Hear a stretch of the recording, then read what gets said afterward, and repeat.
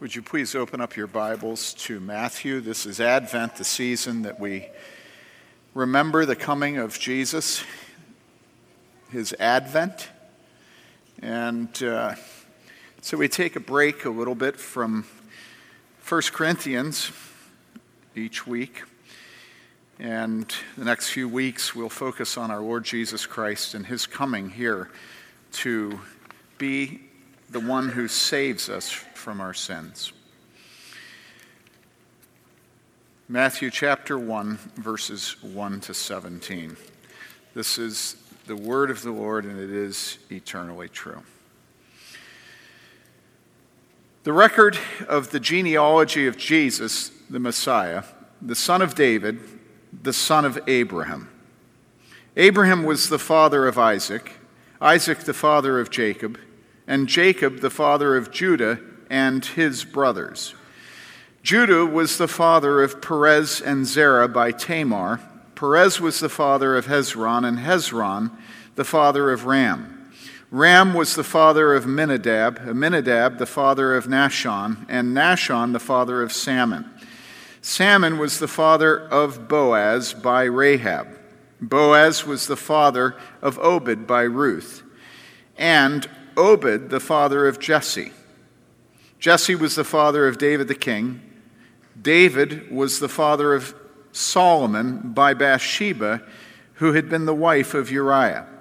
Solomon was the father of Rehoboam. Rehoboam was father of Abijah, and Abijah the father of Asa. Asa was the father of Jehoshaphat. Jehoshaphat the father of Joram, and Joram the father of Uzziah. Uzziah was the father of Jotham, Jotham the father of Ahaz, and Ahaz the father of Hezekiah. Hezekiah was the father of Manasseh, Manasseh the father of Ammon, and Ammon the father of Josiah. Josiah became the father of Jeconiah and his brothers at the time of the deportation to Babylon. After the deportation to Babylon, Jeconiah became the father of Shealtiel, and Shealtiel the father of Zerubbabel. Zerubbabel was the father of Abihud, Abihud the father of Eliakim, and Eliakim the father of Azor. Azor was the father of Zadok, Zadok the father of Achim, and Achim the father of Eliad. Eliad was the father of Eleazar, Eleazar the father of Mattan, and Mattan the father of Jacob. Jacob was the father of Joseph, the husband of Mary, by whom Jesus was born, who is called the Messiah. So, all the generations from Abraham to David are 14 generations, from David to the deportation to Babylon, 14 generations, and from the deportation to Babylon to the Messiah, 14 generations. This is the word of the Lord.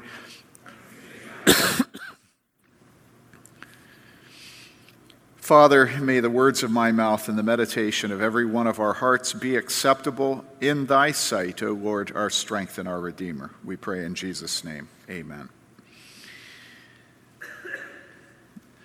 So this is the beginning of the Gospel of Matthew, and Matthew is the first of the four Gospels, and this is also then the beginning of the New Testament. Right out of the gate, what the New Testament records for us is the genealogy of Jesus the Messiah. Now, each one of the Gospels has a different feel to it, a different presentation, different identity. And the commentator Hendrickson talks about Mark being a swiftly flowing river that bounces from shore to shore but rushing headlong.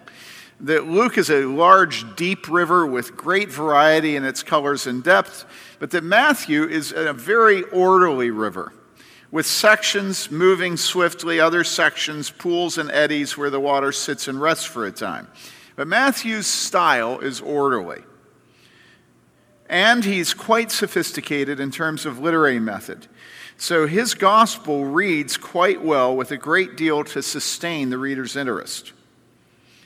Matthew also shows the greatest attention of the gospel writers to the fulfillment of Old Testament prophecies in his account of Christ's life.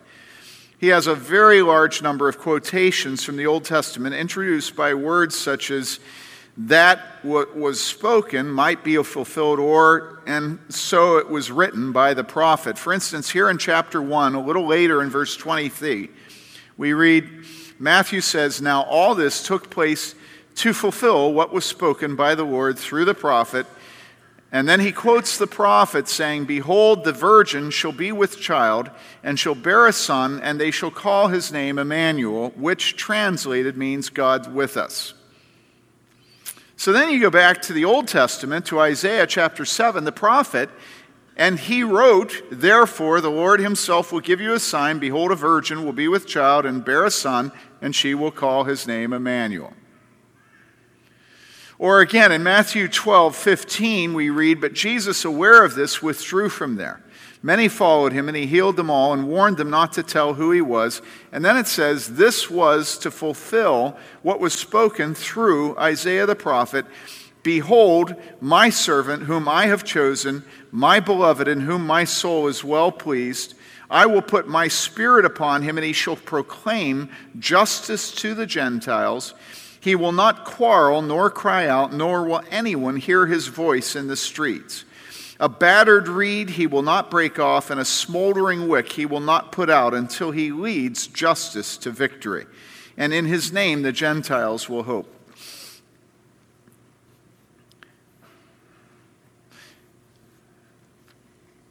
In the old days, I used to get 2 hours to preach to you. And I don't mean I did, I never have. I mean pastors in the old days used to get a lot of time, and so they could really, bore you. And I want to make a comment here about this. Did you notice the identity and the nature of Jesus Christ as he was prophesied in the Old Testament and as Matthew describes him?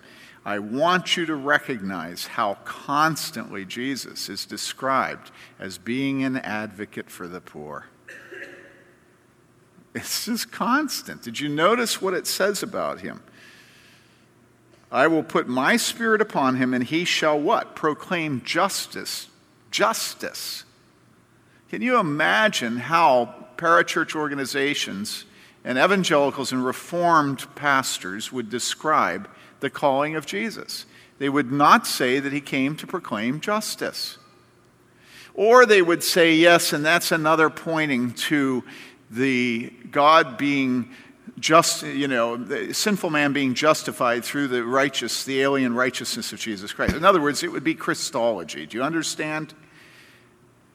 And why? Well, the reason is evangelicals and parachurch and reformed people like me are rich. And we just don't see God, let alone ourselves, being interested in the poor. And so the only purpose of Jesus being born in a manger is to show us the humility of Jesus. It doesn't have anything to do with solidarity with the poor. It doesn't have anything to do with his concern for the deaf, for the dumb, for the blind. And if we have a hack at the hymn, we'll take it out. Didn't they take that verse out? I think they did. "Hear him, ye deaf, his praise ye dumb."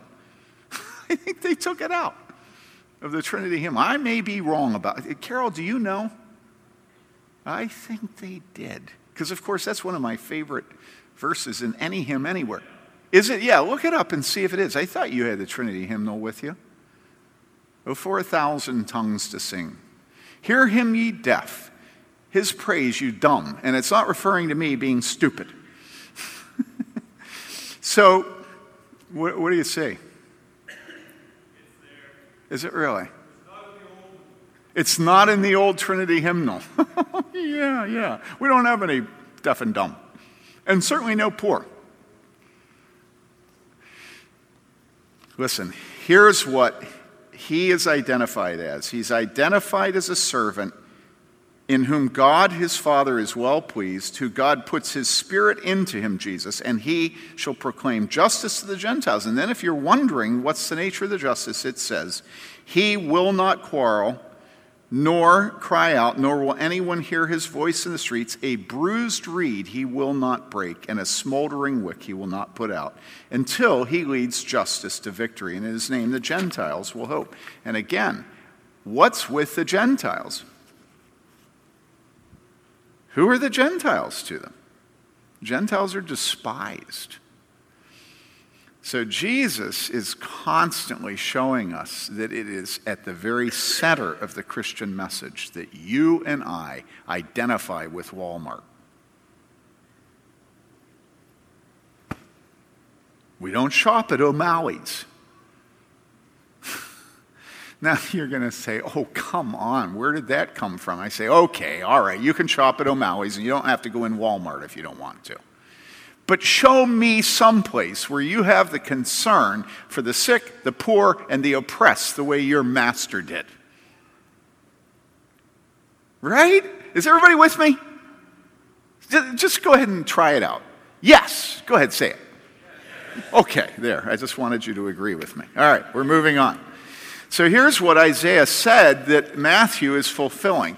And of course you understand that this is the whole thing.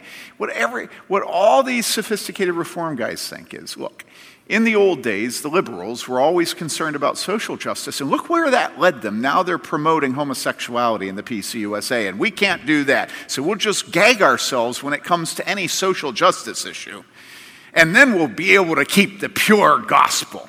But since when has the gospel ever been separated from God's concern for the poor? I mean, what is it to be under the burden of sin? Isn't it to be a poor man? How on earth can we go around trying to segment and compartmentalize life? And here we have economic life, and over here we have, the death of unborn children. But here's the gospel. How on earth do you proclaim the gospel to a woman who's murdered her unborn children while avoiding abortion? It's just, we have to love those that God loves. We have to proclaim justice, And that doesn't mean that we turn into liberation theologian priests in Central America. You know what I'm saying? Does everybody understand this, or at least somebody? Okay, all right, okay. Yeah, it's the physician that says yes. I mean, do you think he cares about sick people? I mean, okay. All right, here I go again. Listen, it's not accidental that in this church we have a doctor and we have a dentist who are concerned for the poor.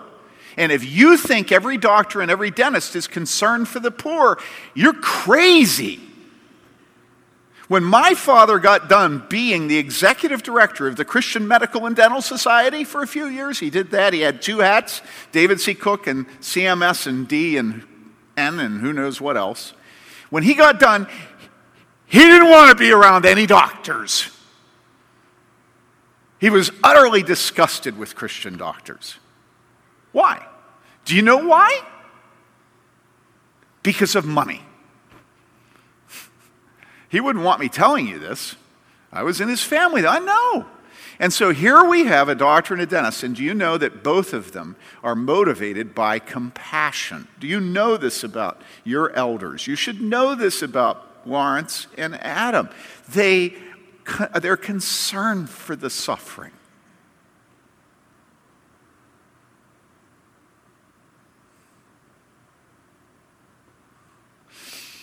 Yesterday, I was trying to get Kenneth Che a gig at Wheaton College because he wanted to be a part of their artist series. And so I was working on it, and I wrote somebody, and that person said, well, Wheaton already has a whole bunch of very good musicians. And so today I was listening to musicians we had up front, and I was trying to think to myself, okay, I know Wheaton has good musicians that go through the conservatory. I know that, but I don't think they're good like our musicians are good. But how do I defend that? Well, I can talk about some of the players' positions they have, some of the chairs, at the Lyric in Chicago and the Grant Park Symphony Orchestra and, some of these other, James Romeo someday, soon maybe, and who knows, Alex has probably squandered it, but, and certainly Dwayne has squandered it. And then I listened to them and I realized why I believe in terms of musicianship, our musicians are better. It's not because they're at Juilliard, all right? That's not why. Why do I think our musicians are better? And it hit me this morning. Why are our musicians better? Because our musicians do their calling better than other people do it, the same way our doctors have compassion better than other doctors. And the reason is that godliness always makes us better at what God calls us to do. You know, our mothers, ding dong, are better. Our wives, ding dong, are better. Our single women and single men, ding dong, are better. And you're all sitting there going, not the kid, not me. You know? No. Trust me. It's sanctification. It's slow. It's painful. But God always perfects his people. And listen, God wants to perfect us in taking on the image of his Son. And his Son had a preference for humility and poverty and sickness.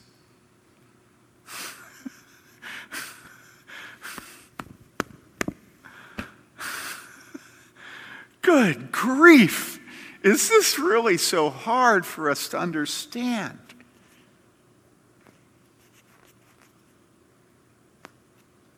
Why are we always trying to separate out everything about the character of God except just the pure gospel? And then, I'm not going to invite anybody to the concert. That's not the gospel, And what we're really doing is exactly what they rebuked us about this morning, which is we're protecting our pride. And the more things we can protect, let's remove abortion over and remove sodomy and remove the concert over here and remove, we just got a whole bunch of stuff to get rid of so we can just get right in there to the gospel. I'm not going to be concerned about the poor. I'm not going to repent when I honk my horn at some older person. But when it comes to the gospel, Pastor, thank you. That was a gospel-centered message. And here Jesus is. We know who he is, right? Because the Gospel of Matthew starts out by telling us what? It tells us that this is what? The record of the genealogy of Jesus, the Messiah, the son of David, the son of Abraham. And so Jesus is what? You shall call his name Jesus because he will save his people from their sins. And listen, when we go on through this genealogy, what you're going to see is the genealogy is filled with the poor. And a lot of them are poor because they're wicked. And a lot of them are poor because they're Gentiles. I think there's 3 that don't even rise to the level of the people of God. So let's be concerned about our next door neighbor, and not just at the point where it's sin and righteousness and judgment and Jesus died for your sins. Let's love them, and then when we share the gospel with them, when we proclaim the gospel to them, it will have a context. I don't want the context to displace the kernel, right?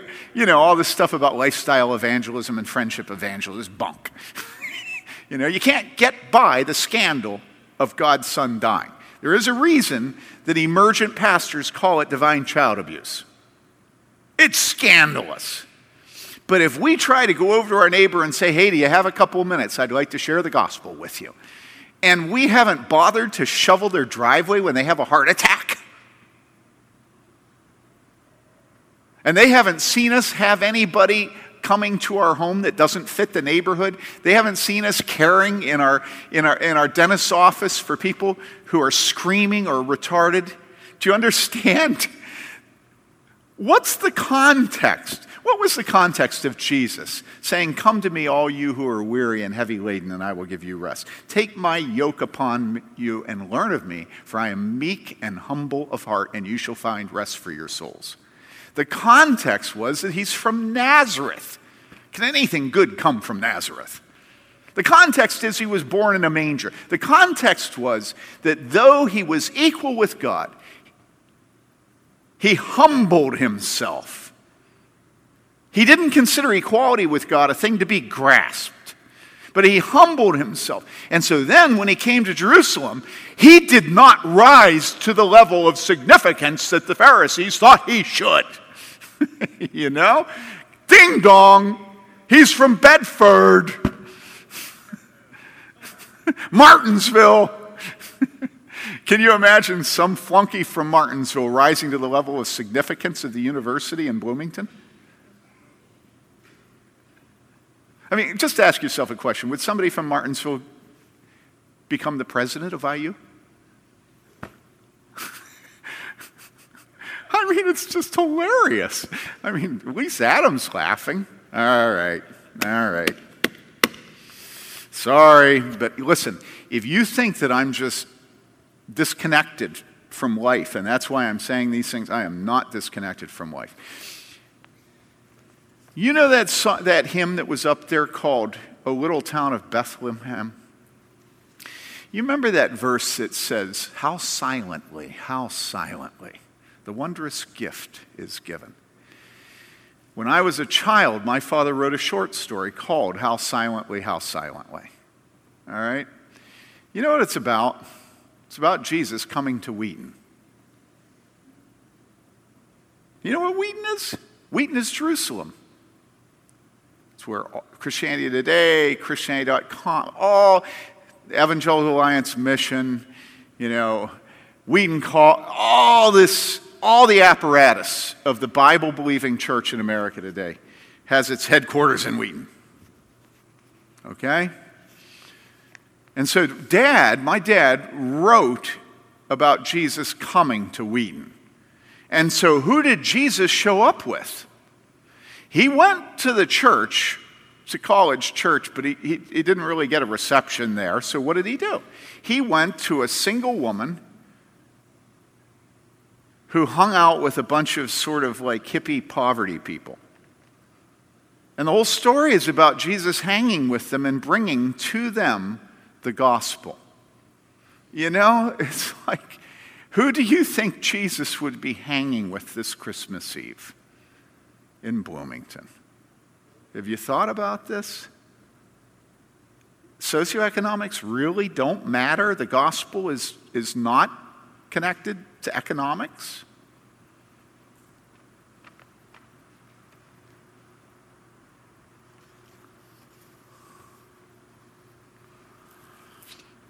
Remember what James says? He's addressing our favoritism in the church, and what does he say? What he says? Yeah, go ahead. He says about the rich people, he says, dude, who's taking you to court? All right, here we are back. So I read to you the account of what Jesus was from Matthew 12. Now here's Isaiah. Behold, my servant whom I uphold. So this is speaking forward about what Jesus will be like. My spirit whom I uphold, my chosen one in whom my soul delights. I have put my spirit upon him. He will bring justice to the nations. He will not cry out or raise his voice, nor make his voice heard in the street. A bruised reed he will not break, and a dimly burning wick he will not extinguish. He will faithfully bring forth justice. He will not be disheartened or crushed until he has established justice in the earth. And the coastlands will wait expectantly for his law. You know what we want to do there is we want to say that he's going to establish justice because he has paid the penalty for our sins. It's true. It's the pinnacle. It is the gospel. If you have to say the gospel is one thing, that's what it is. But who says we have to say the gospel is one thing? Since when has God made us disembodied spirits with no flesh, no money, no houses, no cars, no concern for justice? Since when is the justice of God disconnected from the slaughter of unborn children. Since when are the people of God concerned about the blood of Jesus Christ, but not the blood of little ones that are killed, little babies? Have we become monsters that we're able to live that kind of split brain? Listen, we have to be concerned about the poor, the blind, the imprisoned. We have to be concerned about Jesus' little ones. I was talking to Mother Teresa right after Jerry Brown, the governor at the time. He'd just been the governor of California. You know who Jerry Brown is still? He's still alive, okay? You know who Steve Wozniak is? Anybody know? Good. All right. And Jerry had just been over to India to work with Mother Teresa. And I wanted to know what she thought about his spiritual confession, because there was a lot of talk about him converting to Christian faith while he was over there working with her. And so I said to her, so what do you think about Jerry Brown? And here's what she said. She said, when Jerry Brown came over and he worked with the blind and the lepers and the people dying on the streets that we bring in to the Missionaries of Charity places, she said, Jerry Brown met Jesus Christ. Now, what was she saying? Was she a Catholic that didn't know her Bible? A Roman Catholic? No. Remember, Jesus said, inasmuch as you've done it to the least of these, you've done it to me. Now, I'm not endorsing Mother Teresa's doctrine or Christian commitments, but I am endorsing that statement that when she says that he came over here, and I say, well, what did the Lord do in his heart when he was there in his life? And she said, he met Jesus. And then you think about a governor of California going over to India and working with the lepers and the blind and the lame and the dying. And a woman saying he met Jesus when he came here. Can you understand this? You know, that a professor is judged not by how well they give an extra thrust to the kids at the top of the class, but how well they lower themselves in their teaching to the kids that are fearful that they're going to flunk out, and may well. All right, okay, I'm coming back. So here we have the Gospel of Matthew. Again and again, it says how the Old Testament is fulfilled in the life of Jesus. One of the things that each gospel has a focus about the offices of Christ, and he is the prophet, the priest, and the king, okay? Who is Matthew presenting? Matthew's presenting the prophet. That's what it focuses on, is Jesus' office as the prophet. And so you wouldn't be surprised to know that Jesus' words are central to the Gospel of Matthew, all right? And then finally, I want us to note that Matthew is probably the most Jewish or the most Hebrew gospel. Notice that it starts not with Adam. I made a mistake last week and was corrected afterwards that I connected the Gospel of Matthew with Adam being the Son of God. That's Luke. But Matthew's the Jewish gospel, and so he says the record of the genealogy of Jesus the Messiah, not the son of Adam, but the son of David, the son of Abraham. So it's a Jewish thing, right? Also because it's Jewish, there's a constant emphasis on the number 7. Now, I said in the first service, I have a lot of trouble with this because I can't stand mathematics. I think numbers are the weirdest things in the world. If people have something to say, why don't they just say it? We don't need another language. We don't need another vocabulary. We already have one, so speak to me. You know, that's my view of arithmetic and division, let alone algebra. Except geometry, but of course it uses language. And so I like geometry. It's logical, you know. But there's something about Scripture that gives special importance to numbers. And in the genealogy, you need to know that the genealogy is broken down into 3 groups of 14. 7 is the number that's important to the Jews, all right? Jesus is the final name in 3 groups of 14, and I have to read this because I'm not good with numbers. Thus, he is the one who begins the 7th group of 7. All right? Are you proud of me? All right.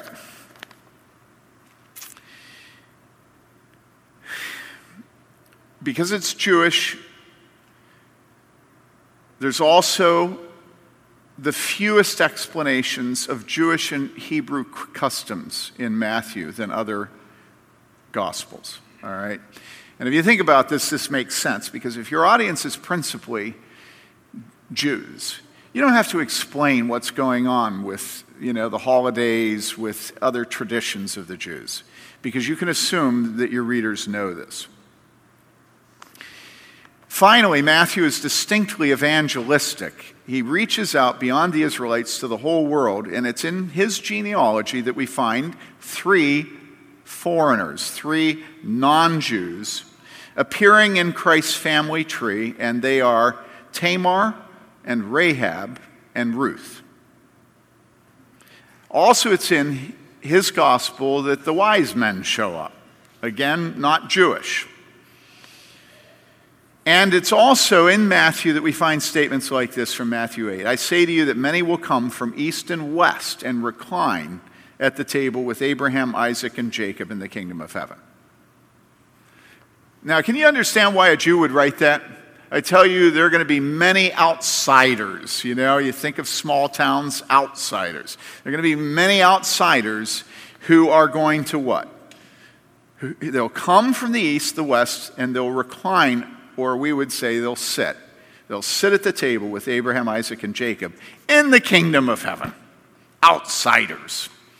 You're an outsider. Yep. Now,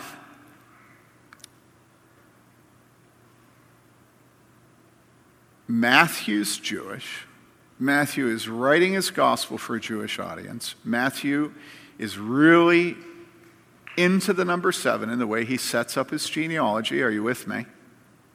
Matthew makes a real clear point of bringing Gentiles into the genealogy, and also he shows up these Gentile wise men, okay?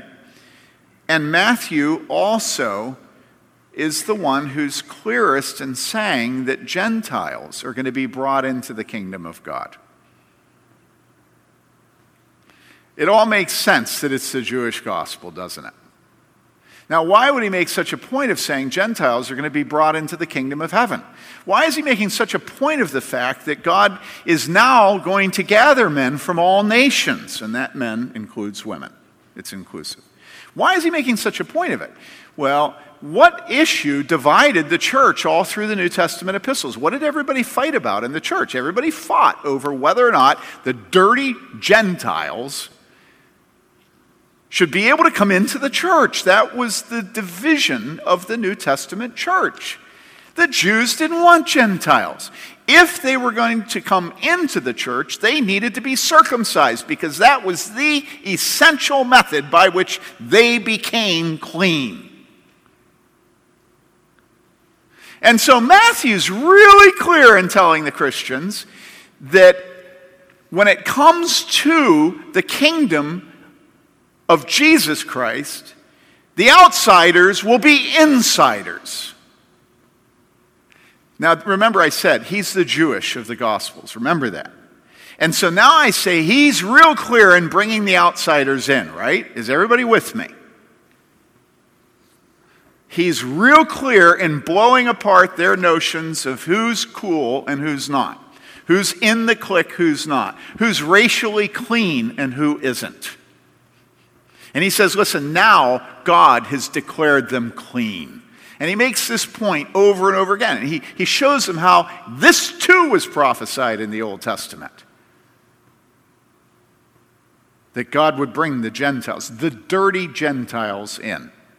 Every single one of us here, I believe, other than Bob, is a dirty Gentile. We're in. It's mind-boggling. But I've been sucker punching you. Because nobody's going to really object so far. After all, you're in. You're a Gentile. I mean, why would you be objecting to that, right? How have I been sucker punching you?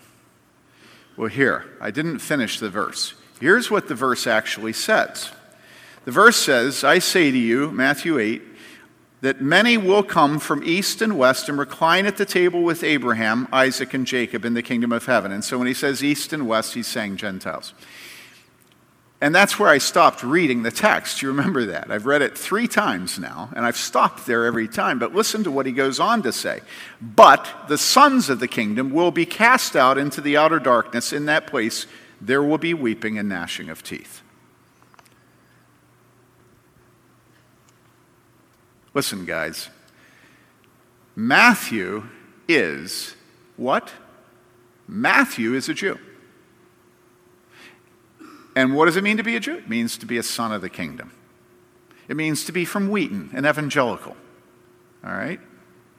Matthew is saying God is going to change the way he's doing things, and he's going to bring the Gentiles in, and he's going to cast us into hell. They will become the people of God, and we will become the people of hell. Do you hear it? Did everybody hear what I just read? Can I read it again so I'm sure that you get it? I say to you that many will come from east and west, in other words, Gentiles, and recline at the table with Abraham, Isaac, and Jacob in the kingdom of heaven. Abraham, Isaac, and Jacob, the fathers of the Jews. All right? But the sons of the kingdom, the sons of Abraham and Isaac and Jacob, the ones who can trace their lineal descent back through the genealogies, the sons of the kingdom will be cast out into the outer darkness. In that place there will be weeping and gnashing of teeth. Matthew is the Jewish gospel historian. Okay? He's writing to the Jews. So here's the question. We can understand why Matthew would open it up that now God is going to turn to the Jews, right? Now the Jews are going to be welcomed into heaven. But why would the man writing to the Jews, himself a Jew, be so clear in saying that the Jews are now going to be cast out into the weeping and gnashing of teeth in outer darkness? Why would he do that? And here's the reason. I've already told it to you. Because Matthew is writing to the Jews. Because Matthew loves the Jews.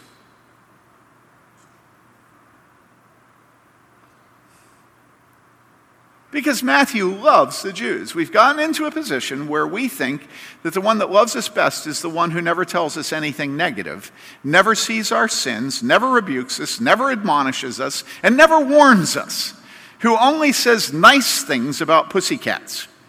Everything that they say to us, because they love us, is velveteen rabbitish.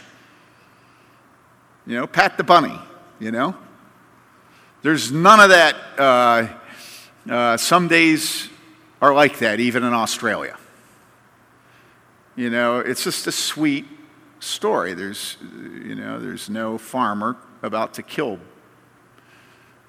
Brer Rabbit. Okay? What we have to realize is that when we become Christians and put our faith in Jesus Christ, truth matters to us. We no longer live as if we don't see what's in front of us. We no longer lie to our loved ones because they equate lying with love and kindness. We become the people of the truth, not the people of the lie. And what's the final thing I want to say about the genealogy? Well, you know how I always say that Scripture's obviously inspired because all the hero's faults are just paraded in front of us when we read it? Well, here you've got Jesus, and it's giving us his genealogy. And who gets included? If we were to give our genealogy, I asked Andrew Henry to call Mary Lee because I forgot to do this in the first, but here's Mary Lee's genealogy. Okay? This last year, Bob has been working on primarily Dad Taylor's ancestors. And so here's 700 pages of work he's done and collected. And he bound it up and gave it to all the family. And so now when you look in here, you can imagine that the people that are singled out particularly for notice in his 3 groups of 14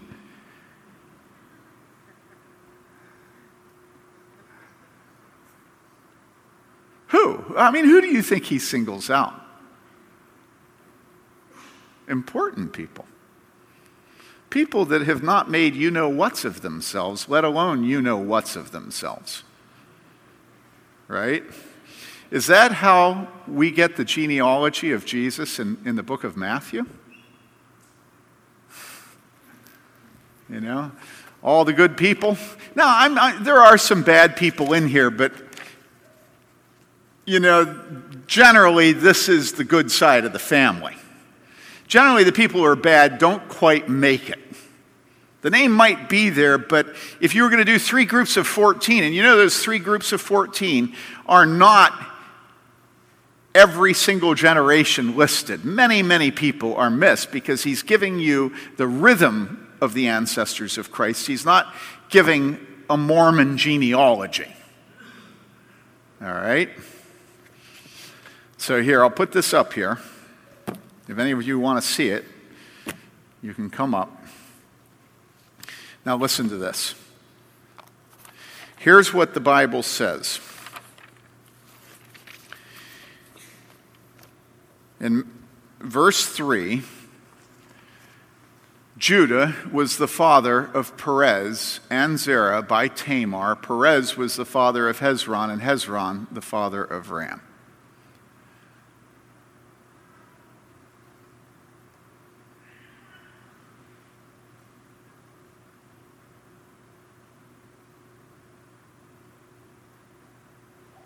Flip it to the next screen, would you please? Did you notice in verse 6, Jesse was the father of David, the king. David was the father of Solomon by Bathsheba. And then, if anybody forgot it, who had been the wife of Uriah?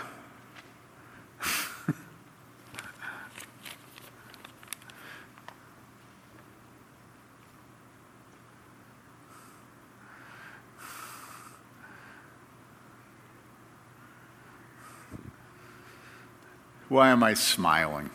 I'm smiling because I'm up there. I have a place here, guys, because see, the murderer and adulterer, David. And God particularly calls attention to David being a murderer and an adulterer in the genealogy of his son, Jesus Christ. Particularly calls attention to it. Why else do you think it would say, who had been the wife of Uriah? You remember? Uriah is off fighting. He's an honorable man. David sees his wife. She's a beautiful woman. David takes her to bed. He beds her. All right? And then he calls Uriah back because he finds out she's pregnant. He's gotten her pregnant. And Uriah's been away on business, but the business is war. And so he brings Uriah back, and he keeps trying to get Uriah to sleep with his wife so that it can ostensibly, plausible deniability, so that she can ostensibly have gotten pregnant by her husband. It'd be a little problem of dates, but who knows? Might be premature labor, But he can't get Uriah to go into his wife. Why? Because Uriah is an honorable soldier. And he says, I should not have the comfort of my wife when my men are out risking their lives on the battlefield. I will not go into her. And so then what does David do? David kills him, sends him back with a note that he's to be put at the front of the line, and when he's in the greatest danger, all the other men are to retreat, and Uriah is to be left there to die.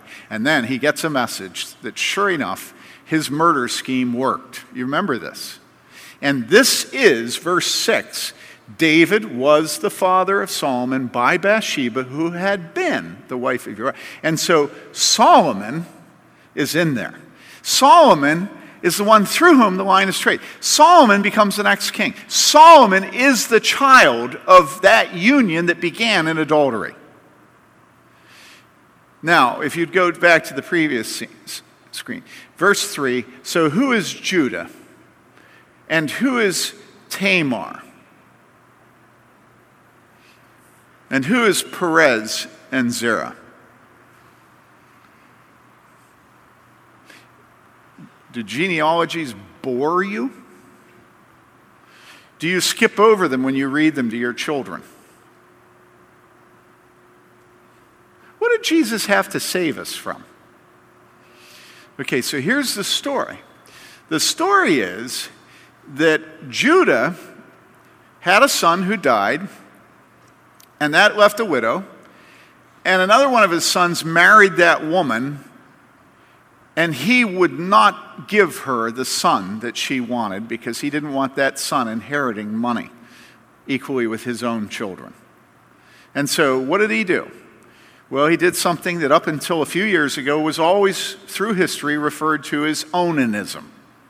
If you don't know what it is, go home and look it up in a dictionary. All right? And he would not father a child. He was intimate with her, but he would not father a child. He practiced birth control, all right, of a particular kind that's called onanism. And so then the Bible tells us that he lived a long life and went and was gathered to his fathers. But you know that's not what it says. What it says is, because of what he did, God killed him. It's not what I'm saying, it's what the Bible says. So then the question was, would Onan's father, would Tamar's father-in-law, give her another one of his sons? Well, you can imagine, you would not be delighted about giving your son to a woman who, there seemed to be something fatal about being married to her or having intimacy with her. You know, men kept dying. So poor Judah, he really doesn't want to give another son to this woman, And so what he does is he robs her of a son. He robs her of a son. And so she says, you know what, I'm going to take things into my own hands. So you know what she does? She goes out, and he's off on a business trip, and she knows where he is, and she dresses herself like a prostitute, and she seduces her own father-in-law, brings him into the tent, they have relations, and she becomes pregnant. He has no idea who he has been intimate with. And then when she gets pregnant, it's reported to her father-in-law that the widow is pregnant. And the father-in-law says, what? Bring her out, we'll burn her to death. He's so concerned about justice, isn't he? She says, take these things to my father-in-law and show them, tell him that these are the possessions of the one by whom I am pregnant. And Judah looks and sees his own possessions. And then he remembers. He thought she was a cult prostitute, He thought she was not a whore, but somebody that made her living off of being intimate with men, But now he finds out, no. She is his daughter-in-law. And what does he say? He says, she is more righteous than I am. Think about this. She seduced her father-in-law. He says she is more righteous. Why? Because he knows that God cares about justice and the poor. So now she's pregnant with a child. He was going to burn her. Now he says, no, she is more righteous than I am. And then she gives birth. And who does she give birth to? What's the name of that child? Well, that child actually was twins, and their names were Perez and Zerah. And where are they? Verse 3 of the beginning of the New Testament, the genealogy of Jesus Christ.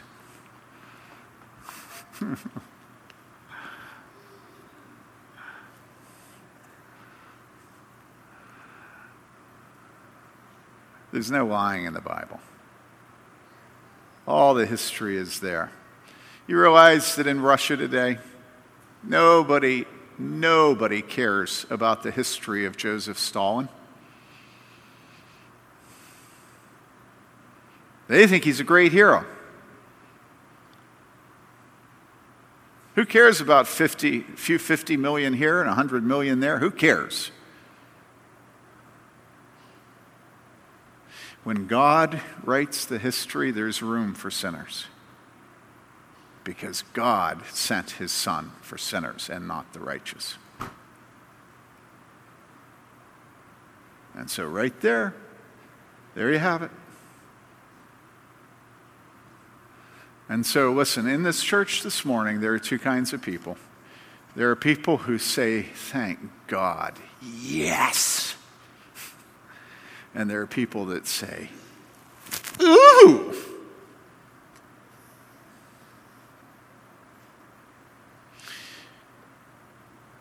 I was listening to a law enforcement officer in the last week or two describe what it's like to go into a house where a dead body has been sitting.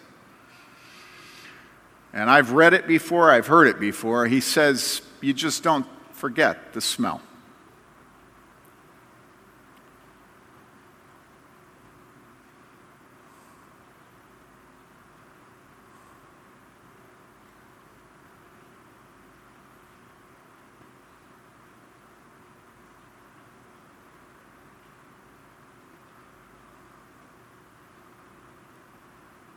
So, how do you smell? What's your smell? You smell like death?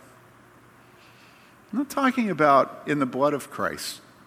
In the blood of Christ, everything smells sweeter than the most incredible rose, the most wonderful perfume.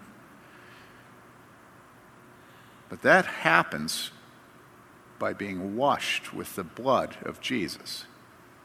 I'm asking how you, the natural man, the natural woman, how do you smell? And the truth is, all of us smell like those homes that policemen go into for us. We're absolutely putrefied.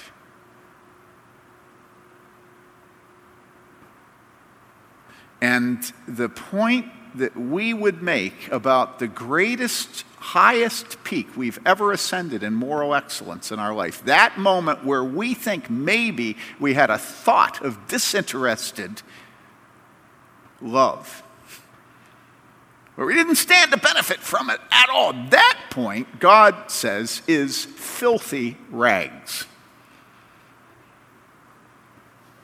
Bloody rags.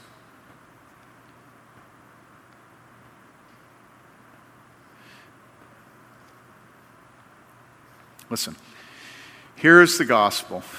The gospel is that Jesus came to save sinners, and I'm the chiefest. I'm the chiefest. I am guilty of rape and adultery and murder and incest and dogfighting and littering and smoking and greed and murdering my own born children.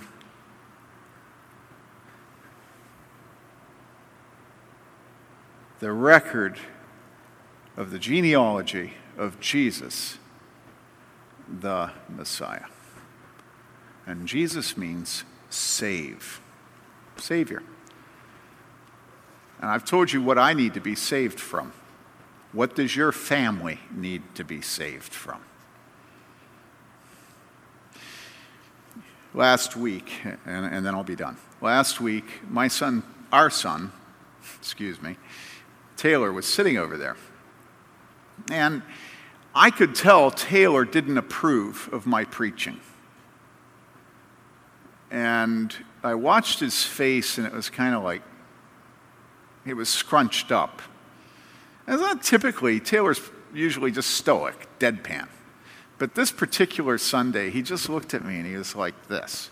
So afterwards, I said to him, I couldn't stop in the middle of the sermon and find out what I was doing wrong.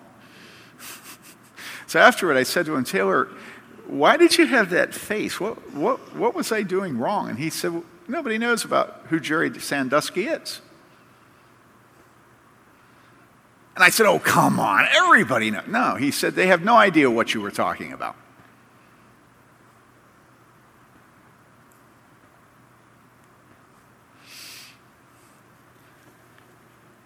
Now do you know what we're talking about? Verse 3, you know? I told you the story. Okay?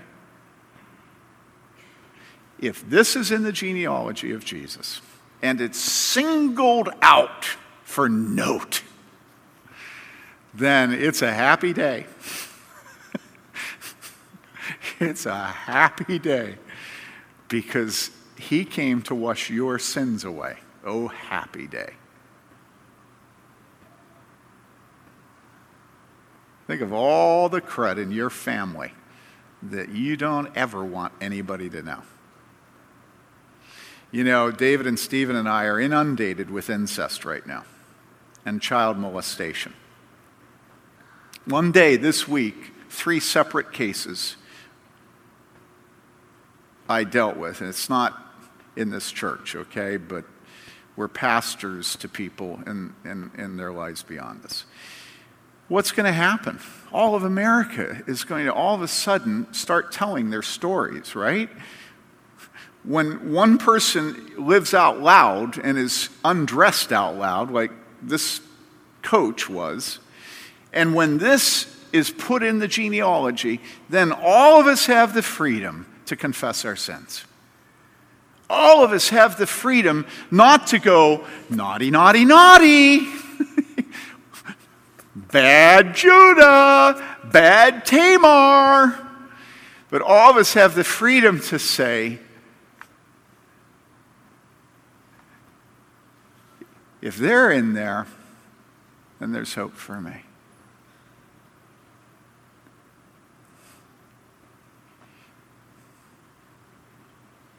Come to Jesus.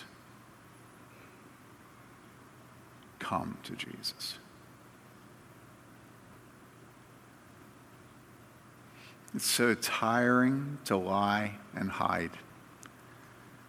And the message of the gospel is you don't have to. Jesus already knows who you are. You can't hide it from him.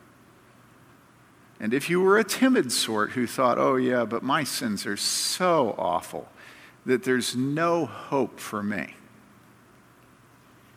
And then you see David there. And in case you forgot who David was, the Bible says that he was married to Bathsheba, who, what? Had been the wife of Uzziah. And here we've got Tamar, and we've got her father-in-law come to Jesus. Listen, I have said to you before, the greatest privilege that I have, and David and Stephen have, and the elders have, is to hear your confessions of sin, to share your tears. And the reason is because then we are privileged to pronounce to you the promises of God that though your sins are as scarlet, that they will be white as snow. That as far as the east is from the west, so far has God removed the believer's transgressions. That like as a father pities his children, so the Lord pities them that fear him, for he knows our frame, that we are made of dust. Yeah, I mean, what a genealogy. You know, I mean, ain't that a genealogy that a man can like? Huh? That's one my name can be in. All right, let's pray. Father, I pray that after this service there will be men and women who have faith to come to Jesus with their sin so that it might wash them clean. Thank you for Matthew's genealogy and for the hope that it gives us. That Jesus really meant it when he said, "Come to me, all you who are weary and heavy laden, and I will give you rest. Take my yoke upon you and learn of me, for I am meek and gentle of heart, and you shall find rest for your souls." We love you, Jesus. Come to us. Let us come to you, we pray. In Jesus' name, amen.